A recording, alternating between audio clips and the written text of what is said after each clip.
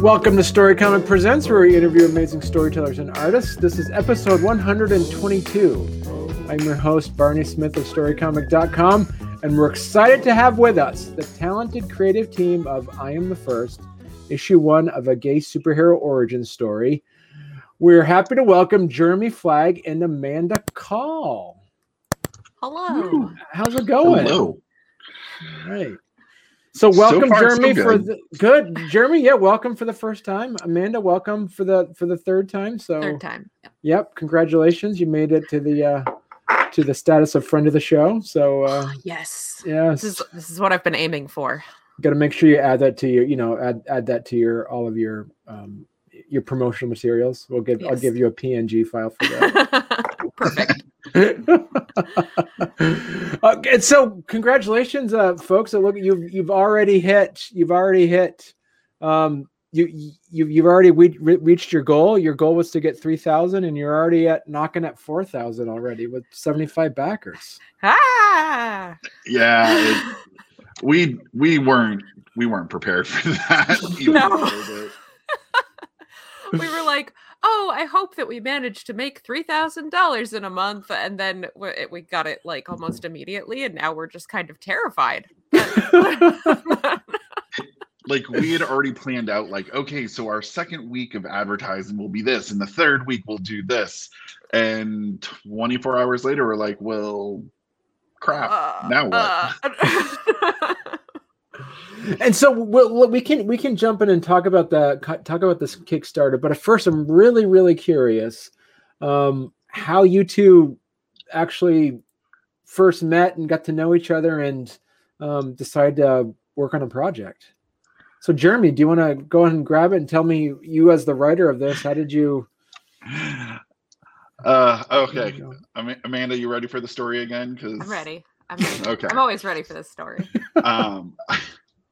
So many years ago, I was a senior in high school, and I was taking a creative writing class with a bunch of the other seniors, and it was kind of our blow-off class for the year. And so it was first thing in the morning, and a little while into the class, we've been writing and doing what seniors do, basically try to be all provocateur with our writing.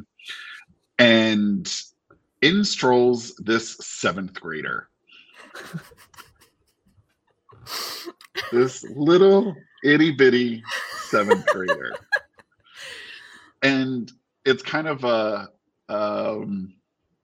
you lost? No. Amanda had moved to delightful Milo, Maine. Medford? LaGrange? LaGrange, yeah. I lived, but our school was in Milo, but yeah. And because they had no idea where to put a student who took normal classes at normal people levels, they shoved her into a senior level creative writing class. Yeah, my 7th grade English teacher was like, I don't have anything for you to do, so I'm gonna go put you in the high school creative writing class. And so which was fine, because we were like the degenerates of the school. Like we were like the outcasts, but our school was so small, like there was no such thing as really outcast, because it would have been like one person. So we were like, okay, let's bring her in, let's do this. And the only thing I can remember is Amanda being put into my group during a journal read where it is a mutual friend of ours, Josh Decker, who we really need to start sending him these links because he gets brought up all the time. We keep talking about him. And Josh Decker had recently come out, publicly come out of the closet. I don't know, one of those things. And so basically all of his public and creative writing class at the very least. Yeah, we all knew. We all knew. He was basically writing gay smut. And so he just kind of leans over and goes, I can't read this. And we were kind of like, well, you kind of have to, because that's kind of what the project is. And so he's sitting there with his little journal, and he's just reading along, and it gets to the point where you're like, I know where this is going. And he just kind of looks up at Amanda, and he's like, mutter, mutter, mutter. What was that? And he's like, I can't say it. And so that was my introduction to Amanda. Was making all of the seniors in high school feel awkward because this 13-year-old has shown up in their midst, and they're like, oh no, maybe we should behave. We had to tame all our gay smut, and there was a lot of it in that class. There was. And then, of course, I graduated and completely forgot everything about Milo. And I eventually wound up going to grad school in Savannah. And out of the blue, this random person sends me a friend request. And our friend Josh, who pops up into the picture yet again, is living in Savannah at the time. And I was like, who is this? And he's like, remember that girl from the class? And I was like, oh my God, it's her.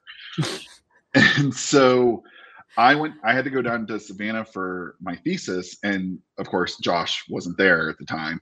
And I was like, well, let's have a Milo reunion, and I'll go hang out with Amanda. And so this 13-year-old girl in sweltering heat is now a 20-something-year-old, strolls in her like crisp leather jacket. Basically, it wasn't that hot. It was so hot. I'm from Maine. Everything's hot. And she like basically like sits down at the table, like kicks her legs up on it, like orders a beer, slams it. Like, I mean, she basically did everything. Might be exaggerating slightly. Not even a little. She like flashed some a gun in the holster. Now, like, oh my goodness. Now we're completely making stuff up. But yeah, it was just kind of funny because that 13-year-old, apparently she aged as well. And ever since then, our lives have just been weirdly connected. And so eventually she got me working at comic conventions selling books. And, you know, that's where like we were always around each other talking stuff. I sucked him into the artist alley life. Oh my God. Why did you do that? Was that revenge for gay smut? Like, maybe. That's a good one. Dish served cold. And at one of those things, I just clearly remember her saying, this dude keeps asking me about, he always says like he has an idea for a comic book. And I'm like, yeah, whatever. And I remember her saying that at the first Bangor Toy Comic Con. Mm-hmm. And like a couple years later, I just kind of looked at her and I was like, hey, I have an idea for a comic. Because this is a thing for like every comic artist who ever shows at a convention, you always have random people walk up to you and be like, oh, so I have this great idea for a comic. It's like, cool. So don't we all? Like, please move along. And eventually I pitched her the idea and she just kind of nodded her head and was like, no. And then made me keep pitching her ideas until she was like, that one. Okay. You're supposed to be kind of nice, but I'm very serious about comics. So, well, what was funny is that this was actually a story that originally you were just like telling me about as like a YA novel that you wanted to work on. And you told me the story, but when he was just like explaining it to me, because we were just kind of like having one of these sessions where like, oh yeah, I'm working on this and I'm working on that. And we're just kind of like throwing ideas back and forth and catching each other up on what we're working on. And he mentioned this story. And as soon as he started describing it to me, I could see it. Like I had a clear mental picture of what this story was and how it should look. And even though he intended it as a novel, and then later he was telling me about like, oh yeah, well, there's this idea too that I thought about for maybe we could do a, comic series together like this. And I was like, yeah, that idea is all right, but I like your YA novel a lot better for a comic. And yeah, and then she put me through comic book boot camp. Because apparently just having an idea is not enough. It's not a comic. There's a significant gap between an idea and an actual comic. And Yeah, and it was funny because I was telling you the other day I was in a room with a bunch of Image comic artists, and they were like, I was explaining this same story, and they're like, "Yep, we have all dealt with that." And I was like, "Well, glad to know I'm just one of the masses that sounds like a dork coming up with this stuff." But yeah, and that's kind of how the idea kind of found its footing at this point. And the sad part is the original concept for it. So the series is called I Am the First, and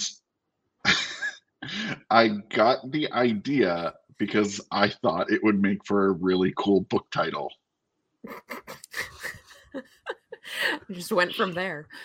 And then I was like, oh, what are you the first of?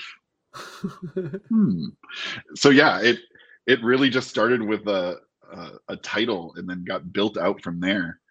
I can't even tell you where some of the inspiration came from. It was kind of one of those wake up in the middle of the night and be like, I think this will work. I'll write it down and deal with it later. So talk to us a bit about the concept of I Am the First. So at some point I had heard an interview that talked about how superheroes all are superheroes because of the trauma they endured, and they were trying to prove that this wasn't accurate. And if you go look through anything, like the Flash's mom died, Superman's planet blew up, Batman's parents, like the X-Men, everyone hates them, like it's over and over that there is a moment something horrible happens to them, and that's part of their hero's journey to become the superheroes that they are. And they can either go left and become a villain or endure and become a hero. And so that, when I heard that, I thought, oh, I guess I had never really thought about it. And so in this sense, they're talking like the psychological whatever. Well, we kind of turn that a little on its head. And in our book, actual trauma creates heroes, or gives people powers. And so everyone who has a power gets it through some extreme trauma. And it's not like all doom and gloom type stuff, but death is kind of a big deal. It's kind of traumatic. And ta-da, somehow you got powers out of it. And we don't really go into it because it wasn't important, but that kind of started the basis for how our universe works, which for our main character is really important because the opening page for him is him rebounding from a traumatic event. And that's what starts his journey. So yeah, that's kind of where things kicked off for us, was this bigger concept. And then we kind of filled it out because we just started asking questions, and it's been great working with Amanda because we grew up in a very special place. Yeah, special is the word. There are things that happen where we grew up that no one else in America would understand. No one else in like on like planet Earth, maybe. Like the one I always tell everyone is, so we did you have Mr. Oakes for health? Oh God, yeah. Yeah. Okay. Mr. Oakes was still around. Mr. Oakes was still around long after I graduated. He didn't retire until rather recently. So Mr. Oakes went to school with my grandmother, taught my parents, taught me, and taught pretty much the generation after me as well. Mm-hmm. And in our health class, the opening thing was, if I remember correctly, was like alcohol, drug awareness stuff.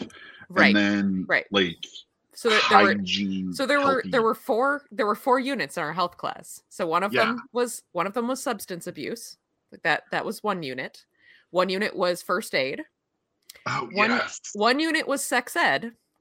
The most comprehensive sex ed I've ever heard of, by the way. Like, Yep. most people that I've ever talked to did not learn a fraction of what we did in high school. And the last one was hunter safety. So by the end of this basically- year, basically by the end of your freshman year, you know how to handle a rifle. Ba-dum-tsh. And people are like, wait, you got a hunting license? we got our hunting license and also learned how to do CPR and also learned about every possible form of protection in sex that you could possibly think of. Yeah, by the same person who went to school with my grandmother and also taught don't the do same drugs. Yeah, which unfortunately with our school it was all too late. But yeah, well, yeah, there's that too. But so like when we were talking about this, one of the things that we really were adamant about is we wanted the book to take place in rural Maine, and we made it a nondescript area.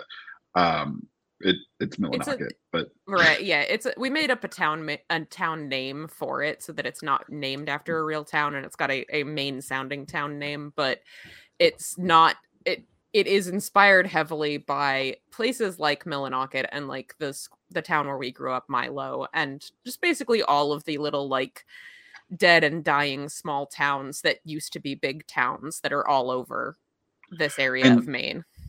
And that's kind of a big thing. Like we where we grew up, 30 years prior to us, they were like booming, and like they had seen their heyday, and when we came around they were dying. And so we wanted the book to take place in a setting like that because there's a lot of resentment from the people there, and it was a way that we could work that into the characters. And so we really made an effort to make this an everybody story. But if you're from Maine, or if you're from any small rural town, you're going to nod your head and be like, yep, that's exactly what this place is like. Right. Yeah. And so how much of this, so as you mentioned, Jeremy, is like when Amanda kind of said, hey, you need to go through the comic book boot camp in that sense. Explain. So, if we have the authors who's thinking, hey, I've always kind of wanted to write a comic book. I know some people who can draw pictures, and people think it's just so easy to draw pictures, or people think it's so easy to write, where it takes a lot of skill to do both. So what would be what did you see that was different between your long form work and what was to writing a comic book script? Do you remember reading comics like X-Men #1, like the 1969 X-Men, where Jean Grey is like, I'm going to use my telekinesis, the ability to move things with my mind. Yes. Did you really just explain out what telekinesis is in the same panel in which you are moving something with your mind? How redundant can you be? And that was something, I mean, I grew up on comics. I am an X-Men wiki waiting to happen. But at the same time, like, Amanda came in and was like, dude, you're being redundant. Like, some of the stuff, like, you don't need to some do of all what this. some of it, that is what artists is there for, to make these visuals happen. You don't need to. And I was definitely heavy-handed on it, and thankfully Amanda was like, yep, his first time doing this, we're just gonna let him roll with it. But like I wrote it in script format because in my head that makes more sense, like I can digest that. Right. And so I wrote it like, because I did plays growing up, and so I wrote it like stage directions, and some of it might have been helpful, some of it you can tell like she was like, no, I'm gonna go do my own thing, thank you very much. But it helped me visualize, because she can read a script, and like the other day we needed a page count. She was like, I'm just gonna read the script. Yep, this is gonna be 20 pages. Yep, this is gonna be 22 pages. I wrote out that first script, and in my head, I wrote like a 90-page comic book, and she's like, yeah, this is like 24 pages. You're fine. It's fine.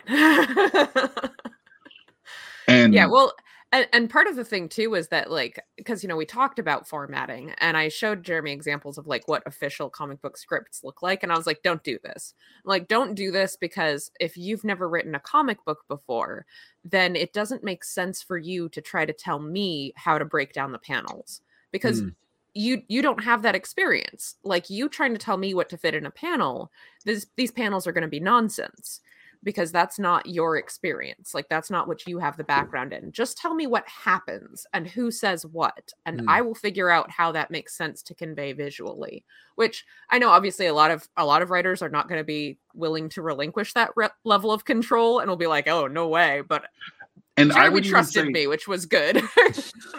I would even take it another step and say, if a writer is not willing to relinquish that control, don't do a comic. Because you're a writer, not an artist. It would be like me I'm an artiste. I went to school for art. I know obscene amount of visual art stuff.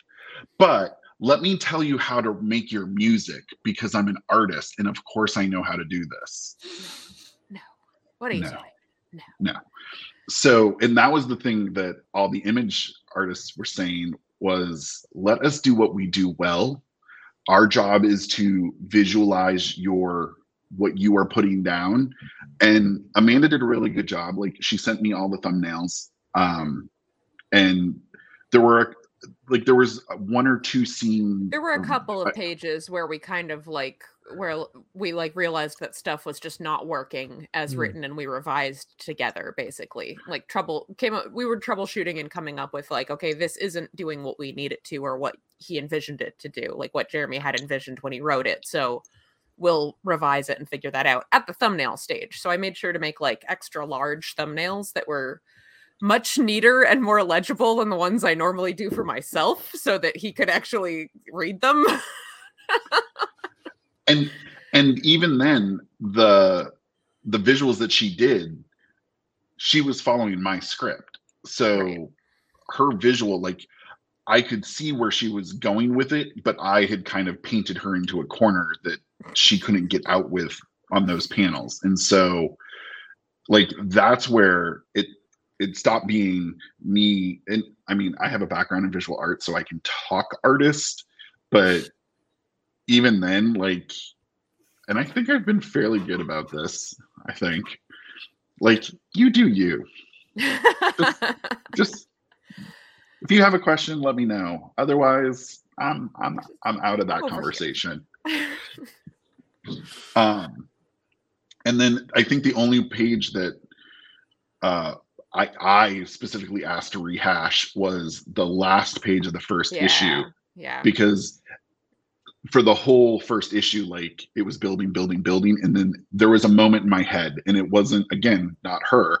I just did not put out that in a way that made sense. So that's where, like, you know, it was definitely a learning experience for me. And even after the first one, the rest of them just happened quickly. So that part was really good. But yeah, I got schooled, because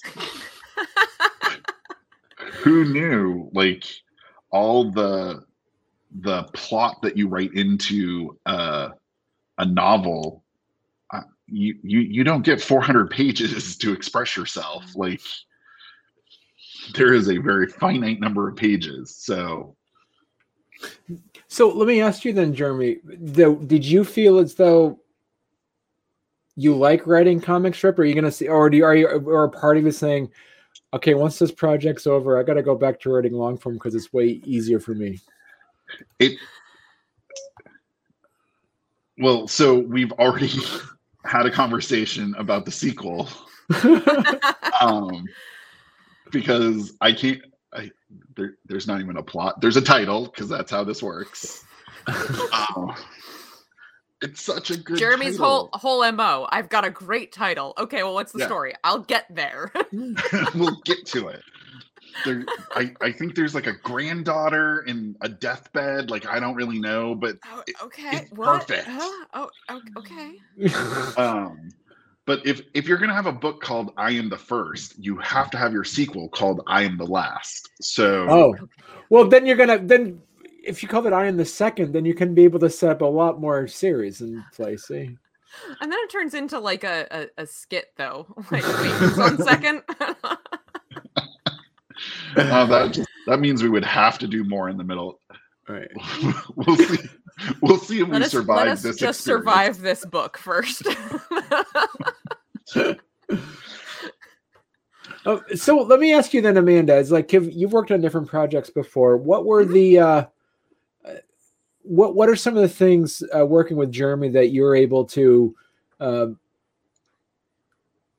you've learned about yourself or learned professionally that you're going to try to implement in future projects with other creatives? Oh, that's an interesting question. I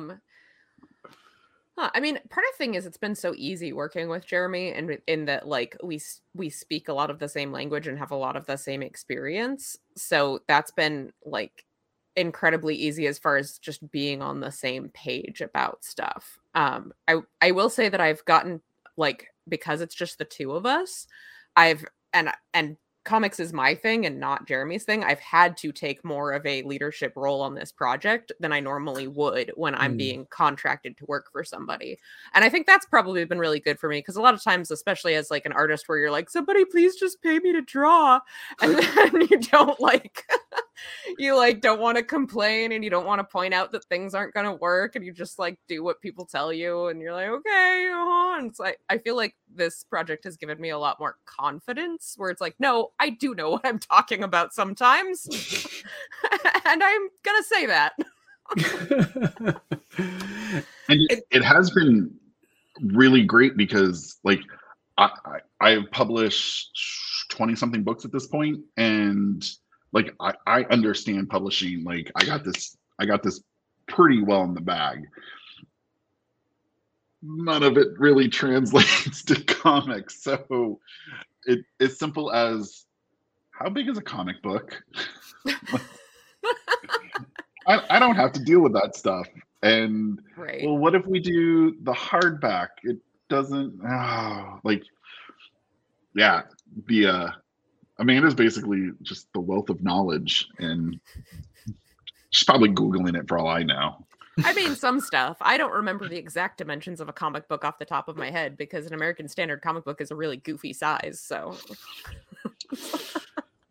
I have to Google it every time, because it's a number that doesn't make sense. No, it doesn't. Like, who does that?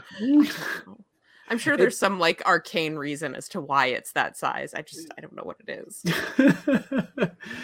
And so let me ask you, because you two knew each other, are you running this as kind of like a partnership, or is this a business with a contract where you both signed, or how did this work? We so should have done that. That would be smart, right? Right? No, so right now we're just kind of running it as like a loose partnership. We also didn't get super involved in that, partially because we weren't sure if it was gonna like get off the ground. And our agreement was basically like, if this Kickstarter flops, we both just walk away and move on with our lives and maybe revisit this someday. But it's such an intensive, like such a labor intensive project, especially on my end, that it was like, we're if this isn't doing anything, we can't pour all this energy into it. So now that it's like, oh, the Kickstarter's succeeding, okay, maybe now we should bring paperwork into this, just for the sake of keeping everybody safe and square. Well, and some of it is, I don't think so. Technically, this is my intellectual property as far as the origin story goes, and I do think some authors would run into that saying, well, I came up with the idea, I deserve all of this. It took me 4 days to write all 5 issues for the first script, edit them, get them read by someone, and then make all my changes. 4 days. And Amanda, how long have you been working on it?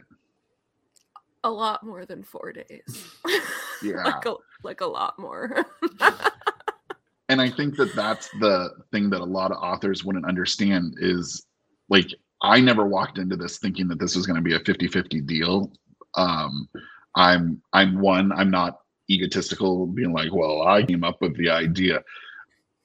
I came up with the origin of the idea, and it's already morphed, and Amanda has put in her experience to it. So it's not, the ownership would be super fuzzy. So if we go to court, Right. this is going to be so messy. It's gonna be a mess. Yeah, I'm gonna ruin your life, Jeremy. Uh, No, and I mean primarily like when you're working with people that you trust, contracts aren't really about the two of you getting into a dispute. Contracts are more about like what happens if one of us gets hit by a bus. Like Right. I live in Murder House. Jeremy lives in Murder House. So the strange lady may pop up out of the basement and end him at any point. Well, then what do I do? That's really what the contract is for. Then Amanda's going to have to color her own flats. No, I don't want to do my own flats. No. Don't make me.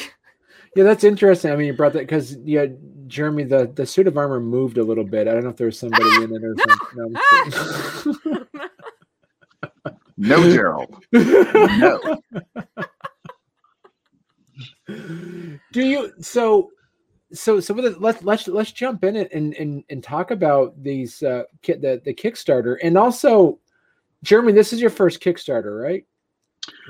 So I did a Kickstarter a few years ago for an anthology for a bunch of New England authors, and all we wanted to do for that one was cover our costs. So this is just a minimum number. We hit it. We're done. Like, let's not promote it.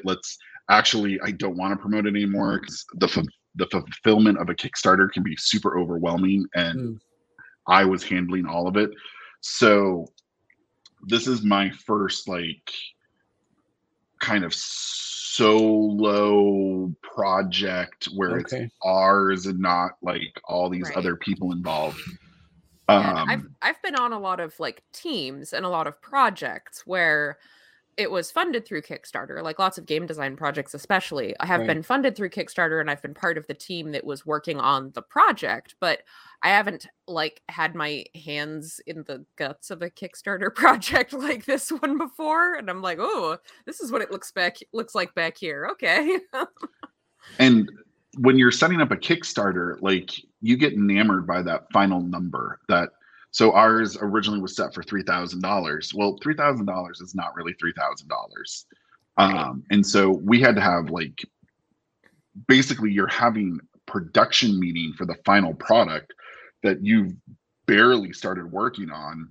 And you're doing things like, how much is the hard copy going to weigh?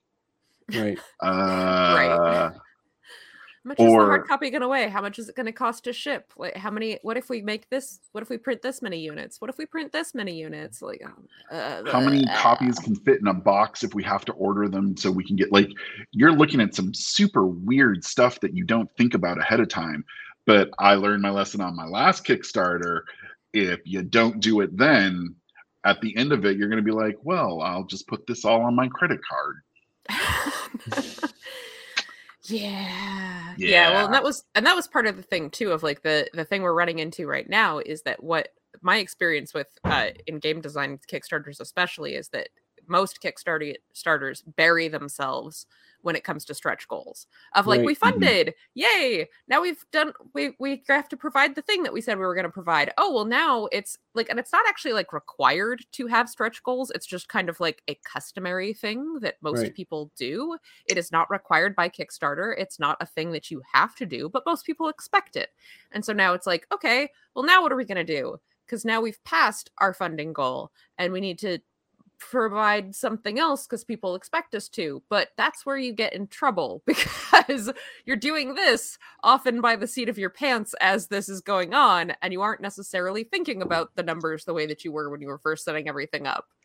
And so we did have a couple of stretch goals that we're already we've gotten one and we're about to meet the second one. So then we were like, okay, well, what else can we do with a comic that provides added value and like shows that like, hey, we appreciate the extra support and we want to provide a little something extra for people, but it's not going to cause some kind of logistical nightmare for us.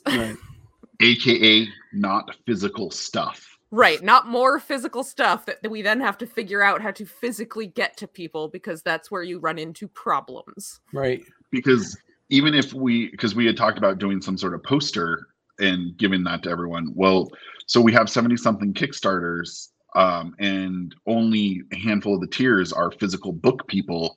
Right. So you can't put a poster, like a larger poster, into media mail. So then you have to go get the tubes and you have to wrap it. And then at that point, like the $5 tier, you're only making like 20 cents. So right. it quickly turned into we want to do something. And part of this Kickstarter is we were really adamant about wanting to support other people. The main storyline runs parallel to a coming out story of a gay youth. And so one of the things people could do is they could donate a copy of the book to an LGBT organization. And so we wanted to make sure that was, we're giving back to the same community we came from. Right. And when we started looking at stretch goals, actually,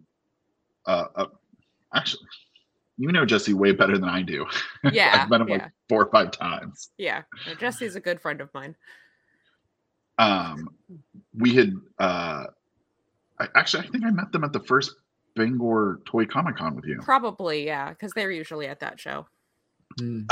But Jesse and Margaret Lundberg, not Luddenberg, because I keep trying to change their name. Lundberg, yes. Lundberg. Do a comic called Harold the Happy Human Eater. Yep. And I love watching Jesse work at conventions, and his wife is just the bee's knees and then some. So I was like, we know this person who's a working artist. Why don't we see if we can get them on board? And that way we're still giving back to the community that has supported us in the past. So let's turn around and do that. So that's our next stretch goal. And if we hit that one, then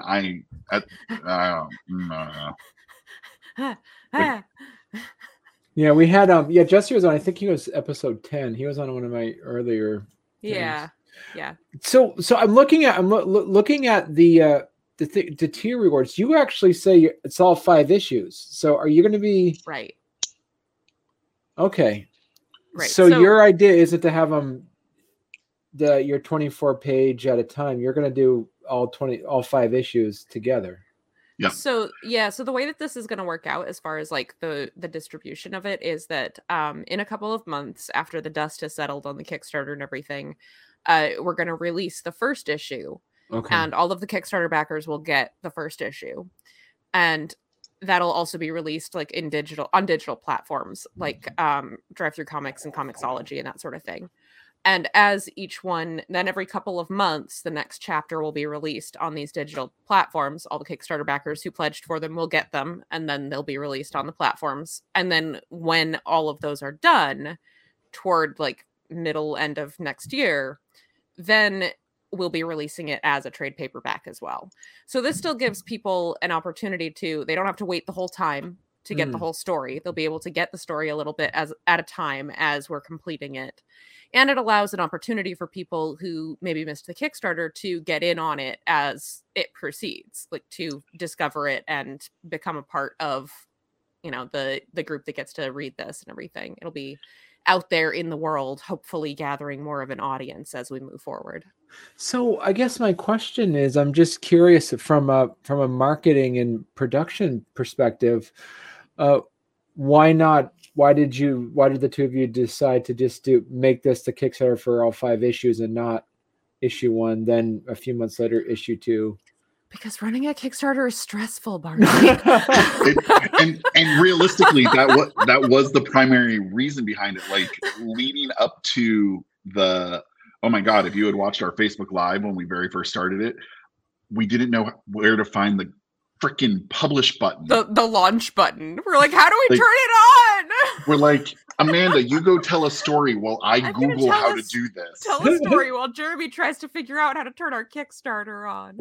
It's simple stuff like that. And then then it kind of turned into what is the value for the participant? Because Right. I think we never went into this thinking about for the money. We wanted to make sure like there's compensation.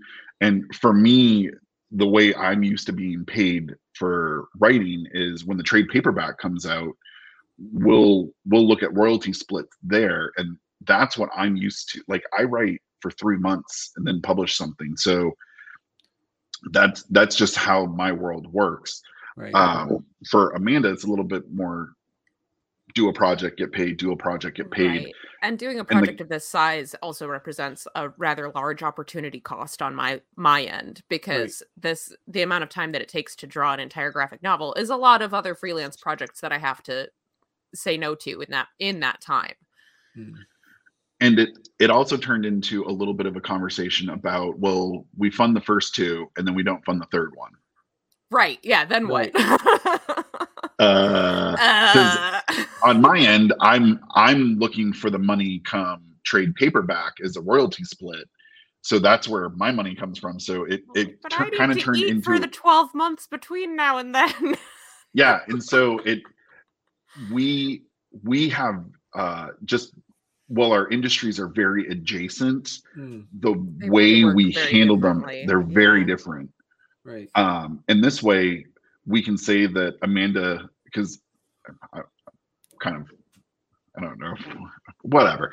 Amanda's basically getting the Kickstarter money because that was the arrangement, because her time investment is so immense compared to mine.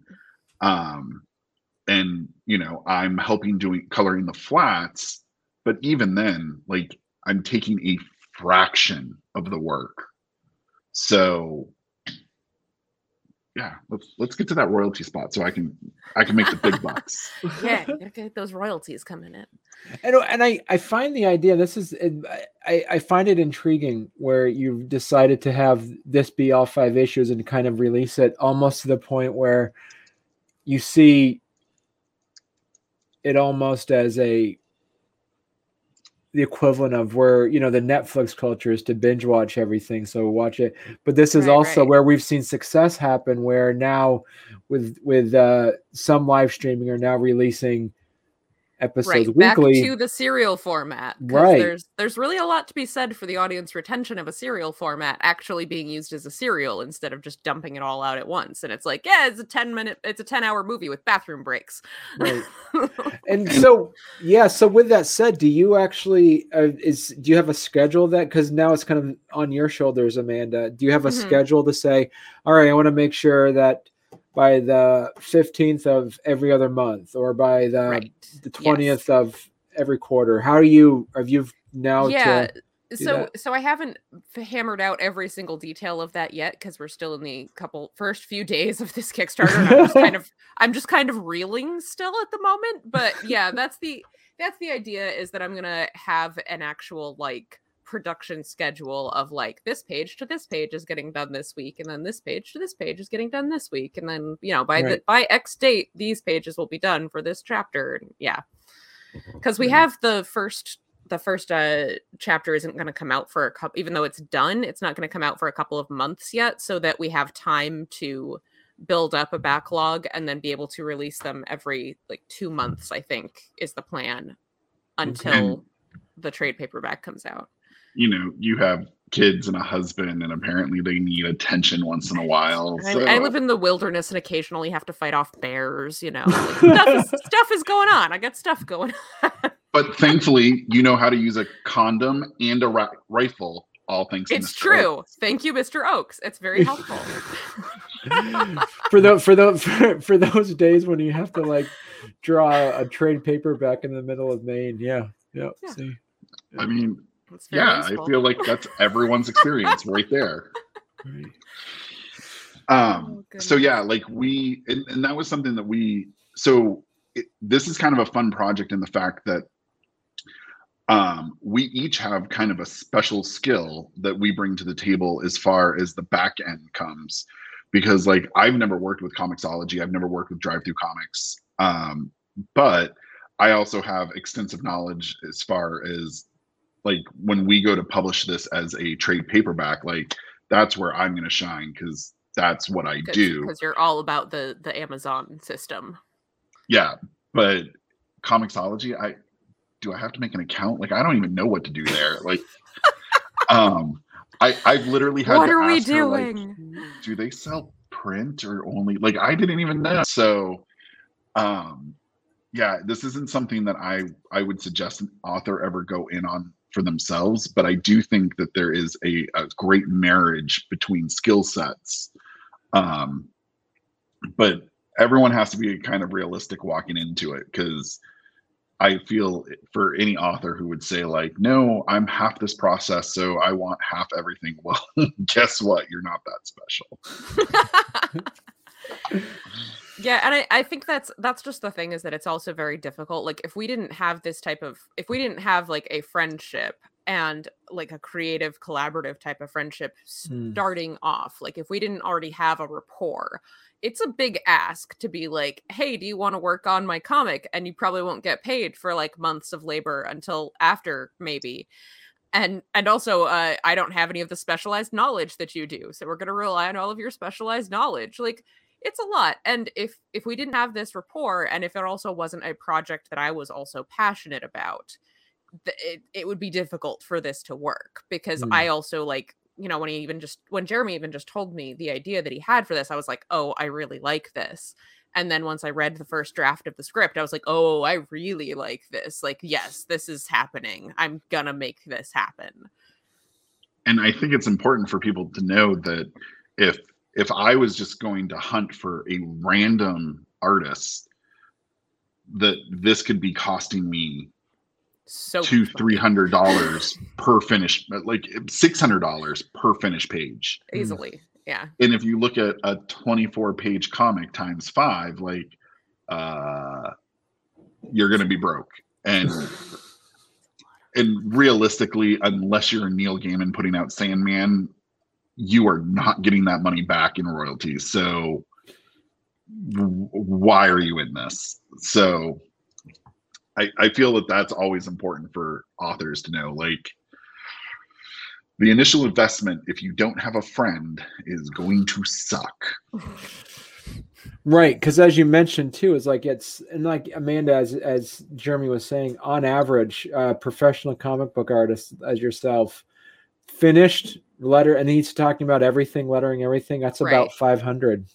Yeah, like it's a lot, like the actual page rate, because if you're doing everything, like if you either have one person doing everything or you're paying like 4 people to do all these different parts, and it's going to end up being pretty pricey per page. Right. So Amanda, the final number, $60,000. Oh, did you just do some math? Oh, I just did math.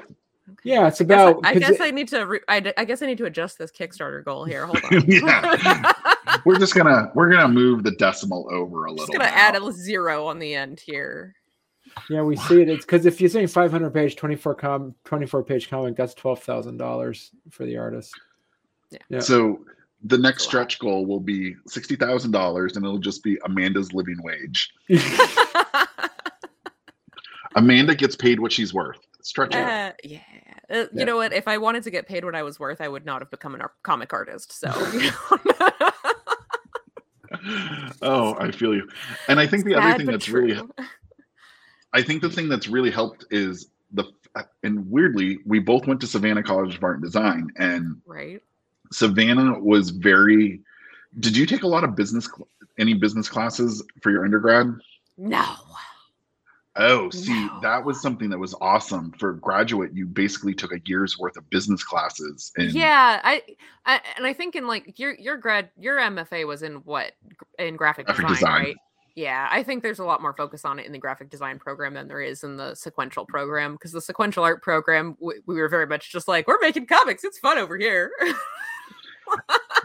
But I think the fact that we both went to Savannah, like there is a certain amount, like Savannah's slogan is the business of art. And so having realistic, livable conversations. Yeah, I would not say I was completely unprepared, like going there. It wasn't necessarily part of the curriculum, but the professors were all working professionals. So there was definitely a lot of talk about like, this is what you should be expecting to get paid, and these are some of the pitfalls you can run into working professionally and all that kind of stuff. So it wasn't like a class that I had to take or anything, but there was certainly a lot of that talk going on and that kind of information passed on to us. Yeah, my undergrad was basically, you're probably going to eat ramen for the rest of your life. Good luck. Oh, so sad. Okay. And then I went into education because that's where the real money is. Right. Yeah. So We make good decisions, obviously, is the theme of this. Just the best decisions. So this is great. You guys are at your, as I say, you've reached your goal. You've hit your first stretch goal, and now you're less than 100 away from your second stretch goal. Yeah. And you still got 26 days left. Is that? Yeah. Which now I feel like we did everything. Now what? Like now what do we do? We just have to keep being annoying for 26 more days. Are you looking at more? Are you looking at more stretch goals that you're going to try to figure out to unlock now?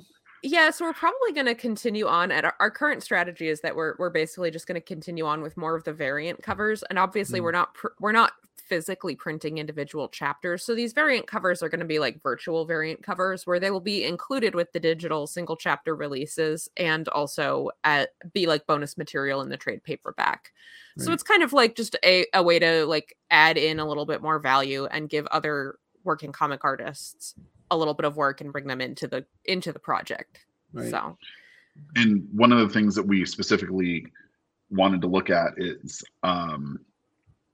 we've kind of already headhunted who the next artist or the next company that we want to reach out to and get some feedback or some artist suggestions from their artist team. And they are a predominantly people of color. For their whole company is built on that premise. So we realized at this point, we're like, oh, there's a lot of white people working on this. Yeah, let's diversify a little bit. So pick this up slightly, which is kind of the ongoing theme in the actual story is, you know, this element of diversity. And so we're like, well, let's literally put our money where our mouth is, and let's keep working towards that. So right. We've already got plans happening. Yeah. Cool. All right. Well, thank you very much, guys. We are at our hour mark. This was a really fast hour. So we're good at talking. Oh yeah. So congratulations again. I'm very excited for you all. And I'm excited to check it out as well. So thank you. Well, thank you for having us. Yeah. So come back on again when you're on your next project for when you produce I Am the Last or I Am the Second. So yeah, we're gonna have to do at least 2 more so I can become a friend of the show. So right. I got goals I now. need that bad. You got goals now.